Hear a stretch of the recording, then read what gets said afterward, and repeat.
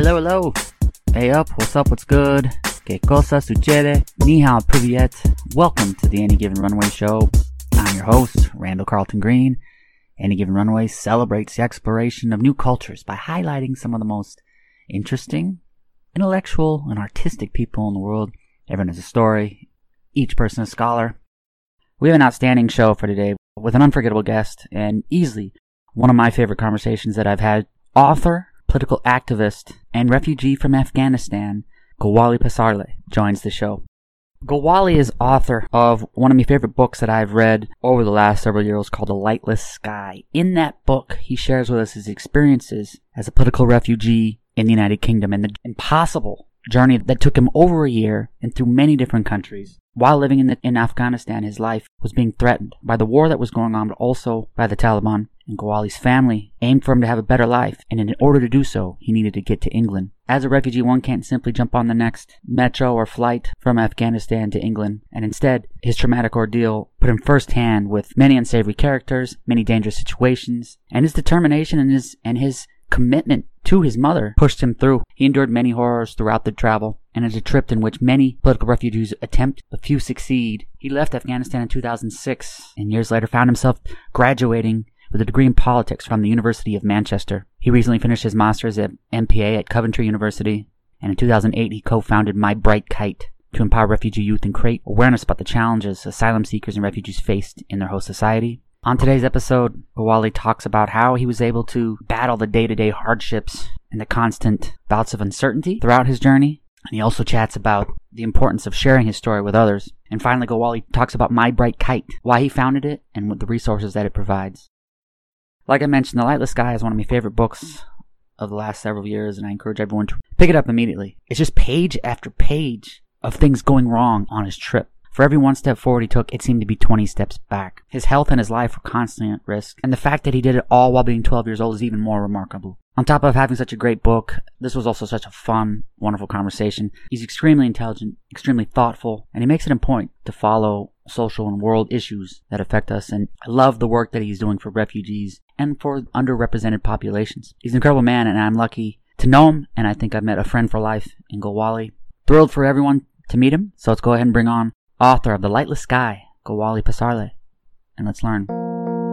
The world is a small place, so it's great to be connected with you. I think the book has given me an opportunity to meet people like yourself that otherwise I would not have met or talked to. I think it was on your website. I think it was on part of the blog aspect. There was somebody that you met that didn't have a book on the train, and they needed a book to read, and you gave them the book.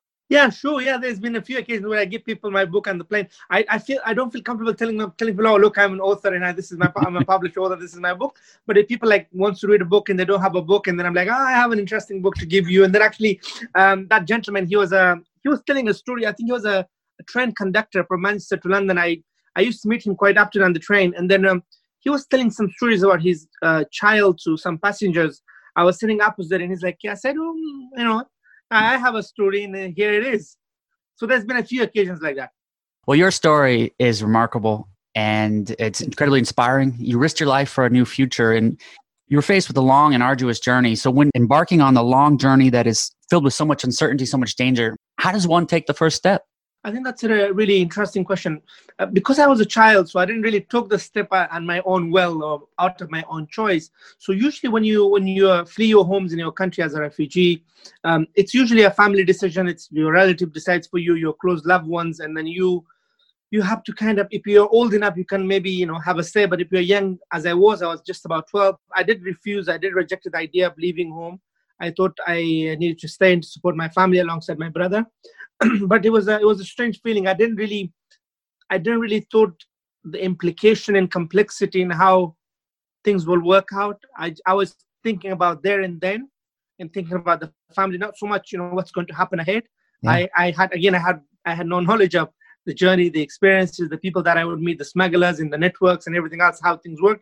So at the time, for me, the most important thing was that I needed to stay. It was a dishonorable thing to do, to leave my family because they were in distress and they needed me to be there, even at the cost of my own life. Like, it was a strange kind of feeling of running away, being a kind of a traitor. So there was a very uneasy feeling within me, but I understood the complexity of the conflict and the things that we were involved in and how dangerous it was, that any day we could lose our lives. And now looking back at it, like 13, 14 years later, I talked to my mom and my siblings back home and other friends as well. They say to me that in Afghanistan, you live by chance.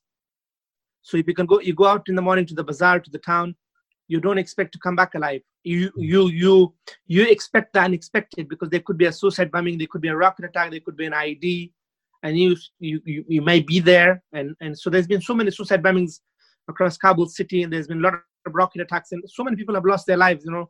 Last year we had about 15,000 civilian casualties, and every week we have news of people dying and people being killed. So it's just heartbreaking. So things has not improved in that sense. When I was there, it was not so much of a living a life of a chance, but now it is. Now people just think they just want to go by, and people are very careful, but then they think we can't just stay home and do nothing. We have to get on with our lives and businesses and so on.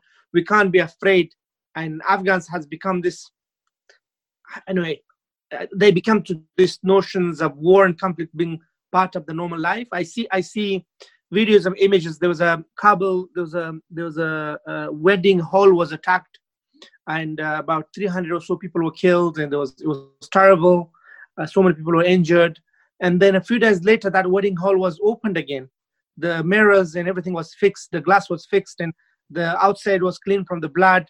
And people were coming back to have a wedding.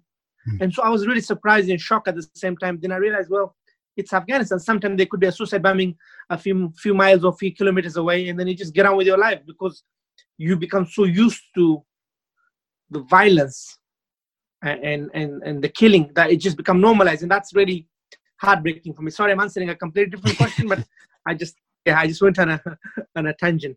No, it's fascinating, and I appreciate you sharing that. And it's almost sounds like so much of yours, the boldness of youth is there's times where being ignorant or not seeing the big picture is a value.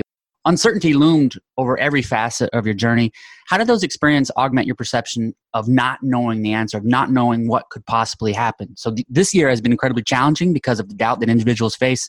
So how did your earlier experiences help you in handling the day-to-day uncertainty in life? Randall, in life, I think what is really frustrating, so for example, whenever I travel somewhere, I have a plan, I'm going to take this train, I'm going to take this plane, or I'll drive there. I want to make sure I get there an hour before if I have a talk or an event. In life, I usually plan for a year ahead or a few years in advance, even though I know I live in hope. There's a Pashto saying that, we live or we eat this life with hope, or we live in hope, because nobody knows what's going to happen tomorrow. Especially as a Muslim, as a believer, that my faith teaches me that I could die anytime. Anything could happen, and I can't really plan so far ahead. I should just think about now in the present. But I always have hopes in the future and thinking things will work out and have plans. But on the journey was incredibly frustrating, not knowing where exactly we were going, how long it will take us. Nobody really explained anything to us, and that was difficult, because you're just going and then you're not knowing. You just hope you're going to get somewhere. I remember when we were on our first trip to Tehran, to the capital of Iran. We arrived somewhere in a park, and we literally spent the whole day there. The guy said, I'll be back in a few minutes, and the guy literally didn't come back till the evening. And so we were there, not knowing whether to just go walk around, to explore the city, or what if we get lost. We had no contact with this guy. He told us to stay there, and so we stayed in the same spot for literally, I think, 8 to 9 hours. And again, that was frustrating, and not knowing how tough the journey was. So I think in some ways it has helped me. I don't like uncertainty, and I don't like I get angry quickly. I get upset about it when there's situation of uncertainty, and situation of not knowing what is next and what's going to happen. But at the same time, I have learned through experiences that, for example, I used to get incredibly unhappy about if there was like a lot of traffic and I had an event to attend, or I had an interview and then I got stuck somewhere. I used to get upset, and then I realized, well, it's not up to me. We have a saying that we plan, Allah plans, and He's the best of planner as a Muslim. So I have learned to take it easy, because sometimes I'm quite harsh on myself, and I just feel like, especially now with the pandemic, I feel like we are lucky, we're fortunate that we're able to stay home and be able to have a warm place, have clothes, and have food. But there are people, millions across the world, who doesn't have the luxury that we take for granted. And so I'm constantly I'm thinking, this hopefully will be over, and it is what it is, and we just got to deal with it, and we just have to be sensible and trying to do the right thing, follow the advice, and not put, and again, it makes me realize, it makes me think that how refugees, people like myself, we've been living through a pandemic This is not new for us. So I have not seen my mom and my loved ones for the last 14 years. And now there are people complaining, saying, oh, they can't go to their grandparents' house, or the grandparents can't see their grandchildren, brothers and sisters and relatives can't travel to each other's homes. And I'm hoping that people will come out of this to be more compassionate, to be more kind towards refugees and migrants and people who have left their loved ones, their families and everything behind. And we should have, I hope we'll have some understanding. But looking at the media and the way things are, there's been a lot of hatred and fear towards migrants and refugees in general. And again, in the US, you see that as well, especially, thank God Trump is gone, but Trump has created a situation where it's okay to hate, it's okay to be racist, it's okay to discriminate based on people's religion and ethnicity and backgrounds and so on. So yeah, I'm hopeful that once this is over, we could be more kinder, because at the time, I feel like in the last 13 years I lived in Britain, people are so busy in their lives. People are so busy and concentrating, focusing on things which are not important, like the materialistic world. I mean, of course, we had to survive and you had to work and earn money and pay bills. But at the same time, we have forgotten the importance of, our relationship, our families, our loved ones, and our health and our well-being. We haven't really thought about that. And I think now people are coming around to the idea that, health is important. I mean, as there is a saying, health is wealth. So my life experiences, my journey has prepared me for this kind of, I mean, to be honest, for me, it's not really a big deal. But the thing that bothers me and keeps me awake at night is seeing refugees stranded in Bosnia, seeing refugees stranded in Eastern Europe and the Greek islands and Turkey and elsewhere, where they're walking barefoot without shoes. They're living in minus 10, 20 degrees with very little help and support from the States.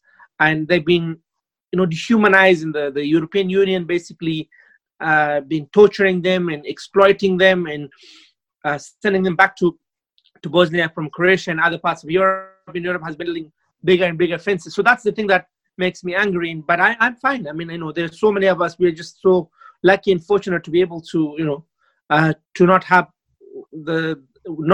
to worry about the food, and not have to worry about shelter, and not have to worry about the basic things that we take for granted. But there are millions across the world, healthcare. They can't get medication, and people who are sick, and we just have to just go to the hospital and get the help and support that we need. And I just hope we realize our privileges and realize how fortunate we are, and then help and support our fellow human beings who are not as fortunate. I think it's extremely well said, and it helps put things into perspective, especially when someone might be complaining that during lockdown, they can't get a haircut or they can't go to the gym. And when you think there's some people who haven't been able to. I complain. I was telling my wife that look, my hair is long and there's no barbers. It's I've got you beat. I've got you beat. There you go. It's been about This is quarantine hair right here. I have become very complicit in a lot of things. I complain about the weather. I complain about small things. And then you're right, when you put things into a bigger picture and the perspectives, our problem is nothing compared to the problems. So the issue for refugees and migrants and asylum seekers in Europe and elsewhere in the world, and undocumented migrants, coming from Latin America to the US, their issue has increased. Their challenges and difficulties has not decreased. We might be complaining about small things, but for refugees and migrants, their situation and their circumstances have got worse. They still need help and support. Even during a pandemic, they had to survive, they had to eat, they had to have shelter, they had to be able to take, have water and sanitation. I saw some images and videos of refugees and migrants in Bosnia and elsewhere in Eastern Europe showering outside in the cold, just cleaning their clothes. And I'm like, my God, I can't even walk outside wearing a big jumper. And so, yeah. Did you enjoy the writing process of the book? Because I'm curious as if it was hard to relive some of those memories and some of those experiences. Well, my friend, I wish I didn't have to write it. I wish I didn't have to go through the experiences that I went through. It's not something that I enjoyed, but when the opportunity came along, I worked with the help of a writer and a journalist, Nadine, a wonderful lady. She helped me put my words on paper. English is my fifth language, so it was a little of a struggle, but we managed. It was hard work, emotionally, mentally. I went back to places that I wanted to forget. I went back to memories and things that I was trying to let go of and move on from, and I had to relive. So it was tough. It was not easy. It was a difficult. Sometimes people say, when you write, it's a cathartic experience, but for me, it wasn't. And especially now I'm talking about it. What I have realized is I've done about 350 to 400 talks in the last 5 years across schools, universities, and conferences. My story has become a story for me. It's not when I don't think about it deep. I don't think about it because when I'm telling my story, it's just a story. But if I'm thinking about it in more details and I'm thinking about it emotionally in like within myself, then it upsets me. So usually when I do the talk, I tell people, look, this is just a story, but this is a real story. And sadly, there are millions of people on the move right now, and their stories as important that we need to hear, and we need to hear these people's voices and treat them as individuals with decency and agency. They are people who deserves our respect, and we should treat them with dignity and show solidarity. So the writing process was incredibly difficult. You mentioned your career as a public speaker. When sharing your story, it's rewarding to hear about the people that you impact who can relate to your story. So what have been some of your memorable experiences in sharing your story with other refugees? So mostly my talks are usually raising awareness about refugees, but I do meet young refugees and just older refugees at events and sometimes youth groups. I just go and have a talk to them to give them some hope and sense of aspiration, because a lot of the time they isolated, they don't have the right help and guidance and support. So I just tell them, look, I was in your situation. I was in your shoes. I came here with nothing. Look, I have a degree. I have a master's. I carry the Olympic torch. I wrote a book. I've traveled the world. And now, look, this is possible because most of them are a lot more clever and intelligent than I was, and I am still. So, there's some really bright minds, but they just feel demotivated. They feel they lost self-esteem. They're discouraged by the immigration situation, living in a limbo, not having their right status, waiting for their decision to be made by the Home Office and by the authorities, not having the right help and support in terms of learning the language and integrating and so on. So when I talk to young refugees, it's quite humbling to see how they feel inspired, they feel empowered just by meeting me. We don't normally discuss our journeys because we have very similar journeys, and I don't want to be telling them something that I already know. I always, whenever I meet them, I talk to them about their current situation, how they're feeling, how things are, how things could be improved, where their challenges, who could help. And so we just talk about, their future, their aspiration, their ambition. It's more, it's more hopeful than talking about the journeys and experiences, which is quite negative. And so, but my ultimate experience has been, just talking to people, meeting some really amazing and people that I get inspired and I do what I do because I see the impact and how much difference it makes, because a lot of people are just unaware of what's happening, what it means to be a refugee, how much you had to go through from an asylum seeker to becoming a recognized refugee and then to becoming a citizen. It took me 14, 13 years. I'm not yet citizen. I just recently got my application accepted, but I still haven't had the certificate yet. So this is a long process, long journey in going through school and college and university and life generally. It's not easy. It's a challenge. And some people think, it's easy. We just come here to take their jobs and benefits, when in fact, if you're an asylum seeker, you can't work in the UK, you can't get benefits, and you just have to survive on £5 a day. So you get about £36 a week. I don't know, that's like, $50 a week that you had to survive on. And just like, just telling people that. And also, like, for example, I wanted to bring my wife from Denmark to here to get her a visa. That took a huge amount of time, and I had to pay like, £3,000-4,000 for the application fee, and then we still got refused, and we had to battle, for the things that, again, we take for granted in the West or within our families, in our countries. There are others who spend their lives trying to be reunited with their loved ones. And so it's tough. And so whenever I go and do talks, I try to, give voice to refugees and to be that human face to the statistics and numbers.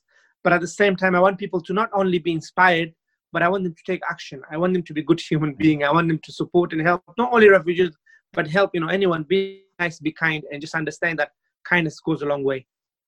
Well, your work with refugees is remarkable. I'm curious, do you have any plans of returning to Afghanistan to help people in need there? I certainly love to go back to Afghanistan, but as I was saying earlier, the situation has gotten from bad to worse in the last 14 years since I left home. I love to be able to go back. Most of my Afghan friends want to go back, and a lot of them, most of our people in the government and ministers has actually gone back from the UK, from the US, from other European and other countries where they have studied and lived.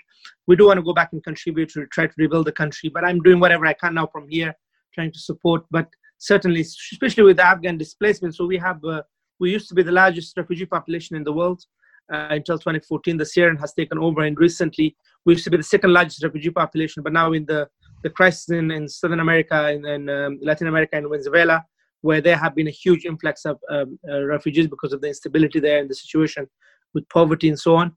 So, Afghans used to be the largest asylum seekers in Europe. Now we're still quite, high in the numbers. And Afghanistan is the top 5 producing refugee countries. And we have a huge internally displaced people as well. We had about 2-3 million Afghan returns back from Pakistan and Iran, and they're needing help in sports. So there's a lot of work to be done, especially in the area of displacement and helping children and young people have access to education, healthcare, clean water and sanitation, all these basic things that we just don't even think about here. So I just hope to do these things and bring it to the attention of the world. And that's the plan. I do hope to go back when things are a little more stable, and I hope there's some sort of peace in security, so to not fear for my life. Because at the moment the country is sadly just a lawless place.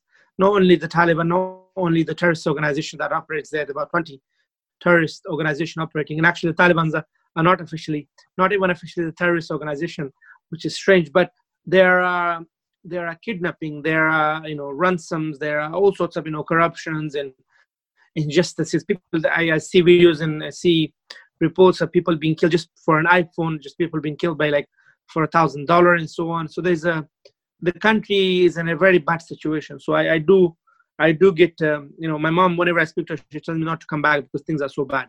But I hope at some point to be able to go back and try to use my experiences in education and expertise to rebuild the country and trying to be a positive, use it for a positive, impactful,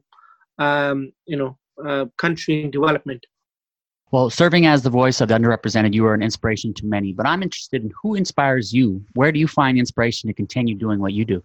Interesting. So basically, some people have this inspiration saying, "Oh, Mahatma Gandhi," or I don't know, Nelson Mandela. But I don't have that kind of inspiration. What inspires me, sadly, is the suffering of people, suffering of fellow human beings. Whenever I have traveled back to the jungle in northern France, the Calais jungle where refugees are stranded.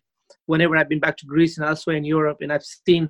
I've been back to Paris a few months ago. I was in Paris and I saw people sleeping under bridges. Paris is a beautiful city, the city of love. But actually, when you meet, when you see these refugees, asylum seekers there, it's absolutely beyond heartbreaking. Mm-hmm. And so the suffering and the injustice inspires me. So there's no really positive thing that inspires me as such, but it's it's what the injustices and the wrongdoings, the oppressions that makes me determined to do what I do. And when I see, over 1 million or so Uyghur Muslim in concentration camp in China, when I see the Rohingyas being ethnically cleansed from Burma, when I see, the situation in Kashmir and elsewhere in the world, and the way, minorities are treated, and it just makes me want to do the best I could. I used to be very ignorant of the Holocaust and not had much of an understanding, growing up in a very conservative Afghanistan. I didn't have a positive view of the Jewish people, or I didn't have much in common, I thought. But, when I go to the UK and learned and studied and kind of educated myself and have many Jewish friends now, I've been thinking for a while, how did the world allow 6 million innocent people to be murdered? And then I think about what's happening now and what was happening in the States with Trump and what's happening here in the UK with Brexit and the populism and the nationalism across Eastern Europe, and how people are saying things like, "Oh, we want to keep Europe Christian, we want to keep Europe white, and we're doing you a favor, and we've got to stop these refugees. They're terrorists. They're coming here. They're invading us."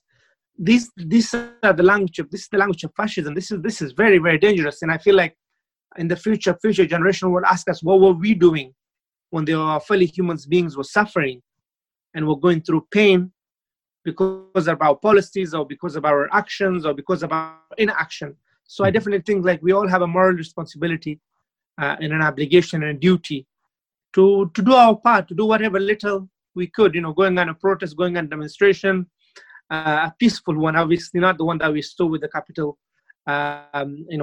incursion by the rioters, but, a peaceful demonstration of raising your voices, writing to your MP, your congressman, your senator, talking to people in the States and so on, saying we need to do more to welcome refugees. We need to be a town or city of sanctuary, talking to universities and getting them to give more scholarships, befriending and mentoring refugees on a personal capacity as individuals.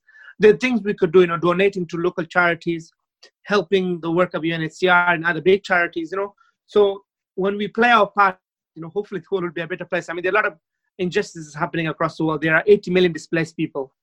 There are about 30 million refugees. The 50 million displaced are internally displaced in their own countries.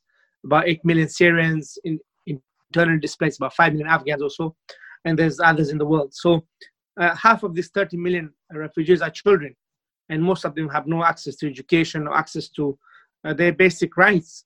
And that's not okay. That's not is not supposed to happen. But sadly, it's happening because they're from North Africa, they're from the Middle East, and we don't value, I don't know, we don't value every life the same way we should, the way we value a Western life, for example. You're inspired by taking action, and I admire that so much about you. What is My Bright Kite, and why is it important to you? So My Bright Kite came about. It's a company or charity we set up with a friend of mine, Nola, a colleague of mine in Northern England, in Leeds. She was doing a lot of work with children in Calais, as well as in Jordan, in Lebanon, in Turkey, and elsewhere with refugee children.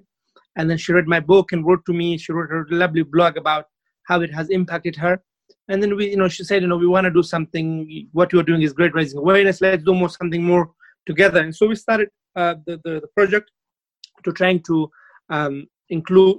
help young refugees with inclusions and empowerments and help them with their aspirations. So I was doing a lot of raising awareness work, but I wanted to do something practical with young refugees. So we were able to work with schools and colleges, work with youth groups, and to do art projects, and to do exhibitions, to do trips and traveling, just getting young refugees to feel belong and be part of this community and society, and get them to express their views and their feelings through art. So it was really interesting. Nola did all the actual work, and I was just supporting her. We did it for about 2 years, and then COVID happened. Things are on pause at the moment, and my colleague had a twin babies, and I had a baby girl as well. Congrats. And so we've been busy with our families as well, and so things are kind of stopped because schools are closed. Most of our works are at school. A lot of people are struggling financially. So usually, if they invite us, they would pay us a fee. But now everybody's in a difficult situation. So yeah, My Bright Kite has been it came out of our our work and efforts and dedication to help and support refugees on more a strategic level, not just going about and raising awareness, which is good, but then doing something more, programs with young people, doing schoolwork, workshops, and getting these young refugees to produce. They want to produce videos, they want to produce artworks. We had a really great exhibition, and it was some sort of migration anniversary in Leeds, at Leeds Museum. It was great. And so these young people produce their work, and it gives them self-confidence, gives them the tools, and motivates them, and makes them realize that they have a voice and they matter. And so yeah, it was a great experience, actually.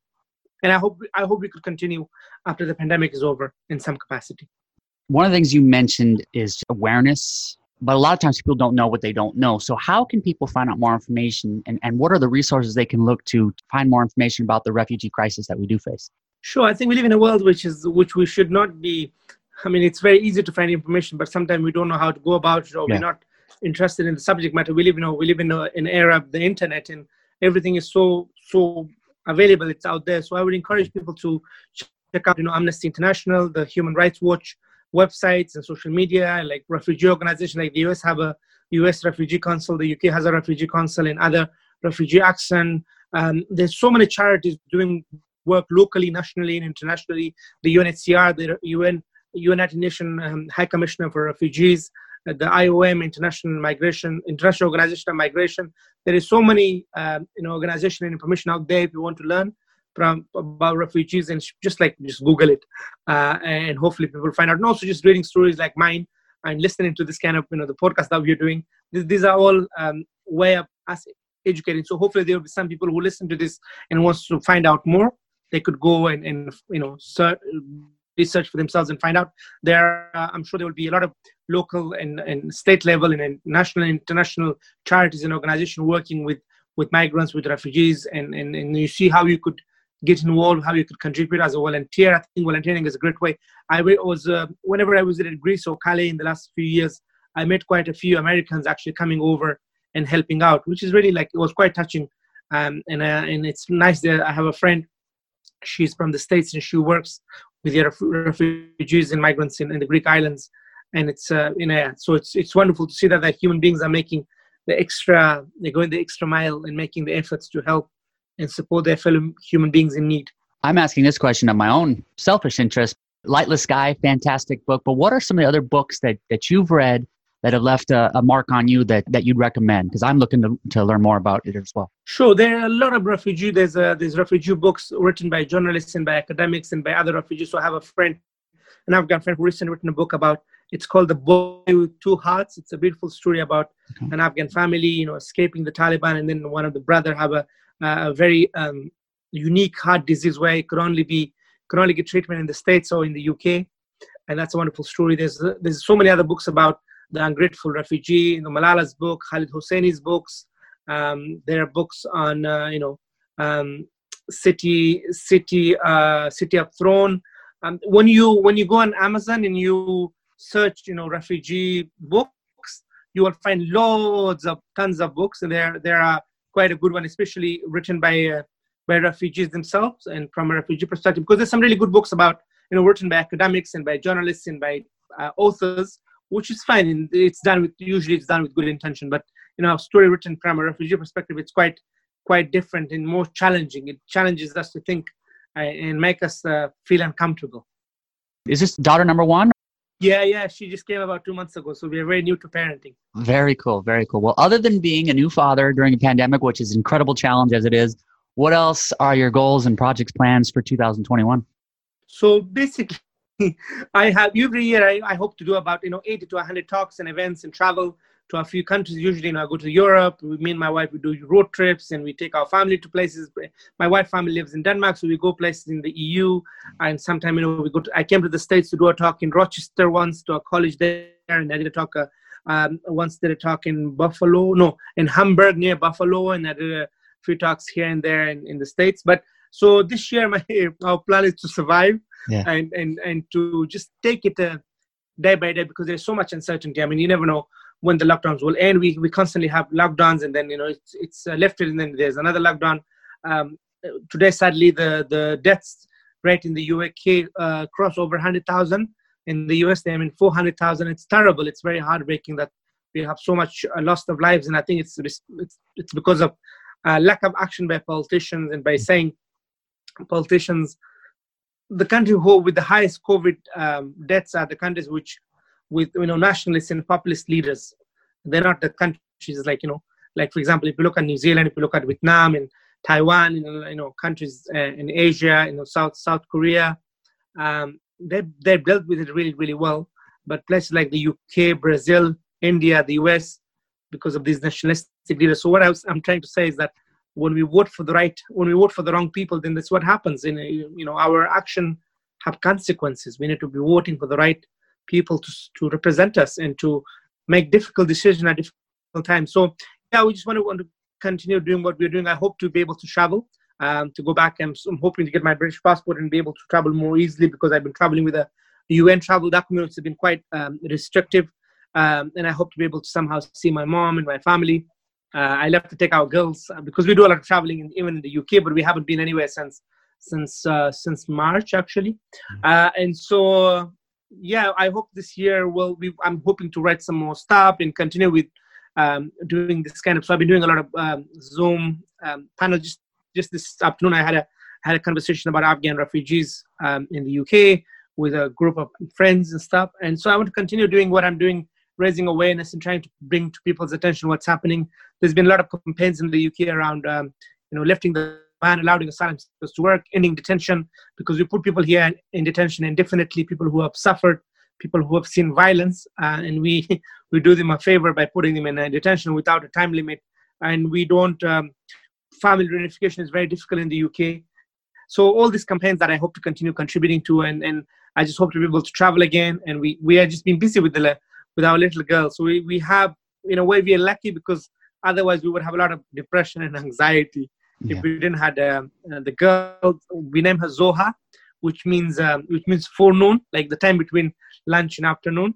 And so she's keeping us awake and keeping us busy, which is a good thing. But I hope to be able to travel and to do what I'm doing, continue doing what I'm doing, and find more opportunities in helping and supporting refugees and getting their voices out there, and getting the world to understand our struggles and trying to help and support us. Well, I'm glad that you have your hands full with Zoha. In England, have you found a great Afghan restaurant, great food, or Eastern Asian, Middle Eastern? Have you found some? There are a lot of, England, one of the things is great about England is the food. So we have food from all over the world. It's very diverse. So we live in Northamptonshire at the moment. We used to live near Manchester, and there was so many Afghans, Indians, Pakistani, South Asian and Asian, Central Asian food, Iranians. But around here, there's no Afghan restaurant, but about half an hour drive to Coventry or Leicester, there's a lot of Afghan food in restaurants, and particularly in London. So whenever we get together with friends or journalists or people that we want to meet, I usually take them to an Afghan restaurant to get them to try our Afghan cuisine and to experience our Afghan culture and hospitality. So yeah, food, we are big on food, and we love food. And whenever we travel, we always trying to find food places, and especially like Afghan or from the Middle East. So yeah, in England there is no shortage of Middle Eastern food. I love Middle Eastern Afghan food, so mark it down. 2021, we'll make it happen. Next time I'm in London or Leicester, I'm calling you up. We're gonna get some. Indeed, we will be very happy to take you out for an Afghan dinner or make it for you at home. There's a very good few restaurants actually. Yeah, there's a lot actually in Birmingham, but there's two or one, a really good one in Coventry. So usually I go and bring food from there. They just make the best Afghan Kabuli palau. They make the best kebabs and naan breads, and so yeah, they make all the right set of food to keep you going. I agree. No place better. Oh, I love it. The book's fantastic. I encourage everyone to read it. How can they find the book, but also how can they stay up to date with your life and career? Excellent. So the book, The Lightless Skies, was published 5 years ago, and I wish it wasn't relevant today. But then, I mean, as an author, you want your book to be relevant. But I mean, I would rather the book was not relevant. I would rather this refugee crisis, this challenges has been, decreased or, not existed. But when the book came out in 2015, October, there were about 60 million displaced people. Now there are 80 million. So there's about 20 million increase in the displacement in the last 5 years. So the book is published in 7 countries in 6 languages, so including the US. People can get it from Amazon, and they can get it in bookshops in the US as well as in Europe and elsewhere. And I really encourage people to read my story. And the way to keep up to date of what I'm doing is usually I do a lot of tweets. So Twitter is a good place. At Gulwali P is I think my Twitter handle. I use Instagram and other Facebook and social media as well. But I think Twitter is the place where I share a lot of information around refugees, asylum protection, migration, and share opportunities of volunteering and what refugee organizations are campaigning on. So I just retweet stuff and write stuff.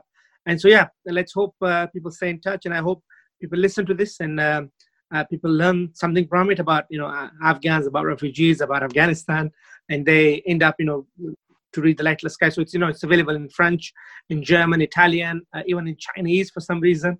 I hope it could be published in more languages. Especially, I'm really keen for Spanish, perhaps Swedish, Greek. I've been speaking to some people, but it's just like things are pretty bad at the moment. Things are on hold, and I also hope at some point there will be a film in the making of the book and the story, so people could go and watch it. But at the moment, yeah, I encourage people to read my story and the story of other refugees and migrants to understand and humanize the debate and discussion around the topic. Fantastic story. I've learned so much today. I learned so much from the book. I learned so much from you today. Incredible story, inspirational. I'm indebted. Thank you so much. I'm honored to have you on the show. Great to be with you. I'm really pleased with our path cross, and hopefully when you come to England, when you come to Leicester, we will catch up for some Afghan food in a catch up. What do you guys say? Chat? We can have it. Yeah. We will. Hey, Leicester, it's not far from you, so we'll make it happen. So that's brilliant. But wonderful, great to speak to you, and yeah, wishing you well. I hope our path will cross in person, and keep doing what you do. And thanks for having me. Thank you so much. We'll talk again. Yeah, all the best. Take care, my friend. Thank you for listening. Much appreciation to Gulwali. I'm going to hold you to that food invite next time I'm in Leicester, Gulwali. We'll make it happen. Make sure to pick up his book, The Lightless Sky. It's an unforgettable story and will be one of the best books you've read in a long time. My new book, Curiosity, is currently available on Amazon. Curiosity celebrates the knowledge that strangers have to offer. Everyone has unique expertise and endless wisdom awaits the perpetually curious. Featuring 200 episodes from the Any Given Runway show, Curiosity explores the diverse lives of athletes, adventurers, and performers. From daring voyages across the Atlantic to unforgettable performances in the West End, Curiosity celebrates the sophisticated thing we call life. Everyone has a story, each person a scholar. Thank you for listening. Fill up that passport. I'll see you on the road. A biento.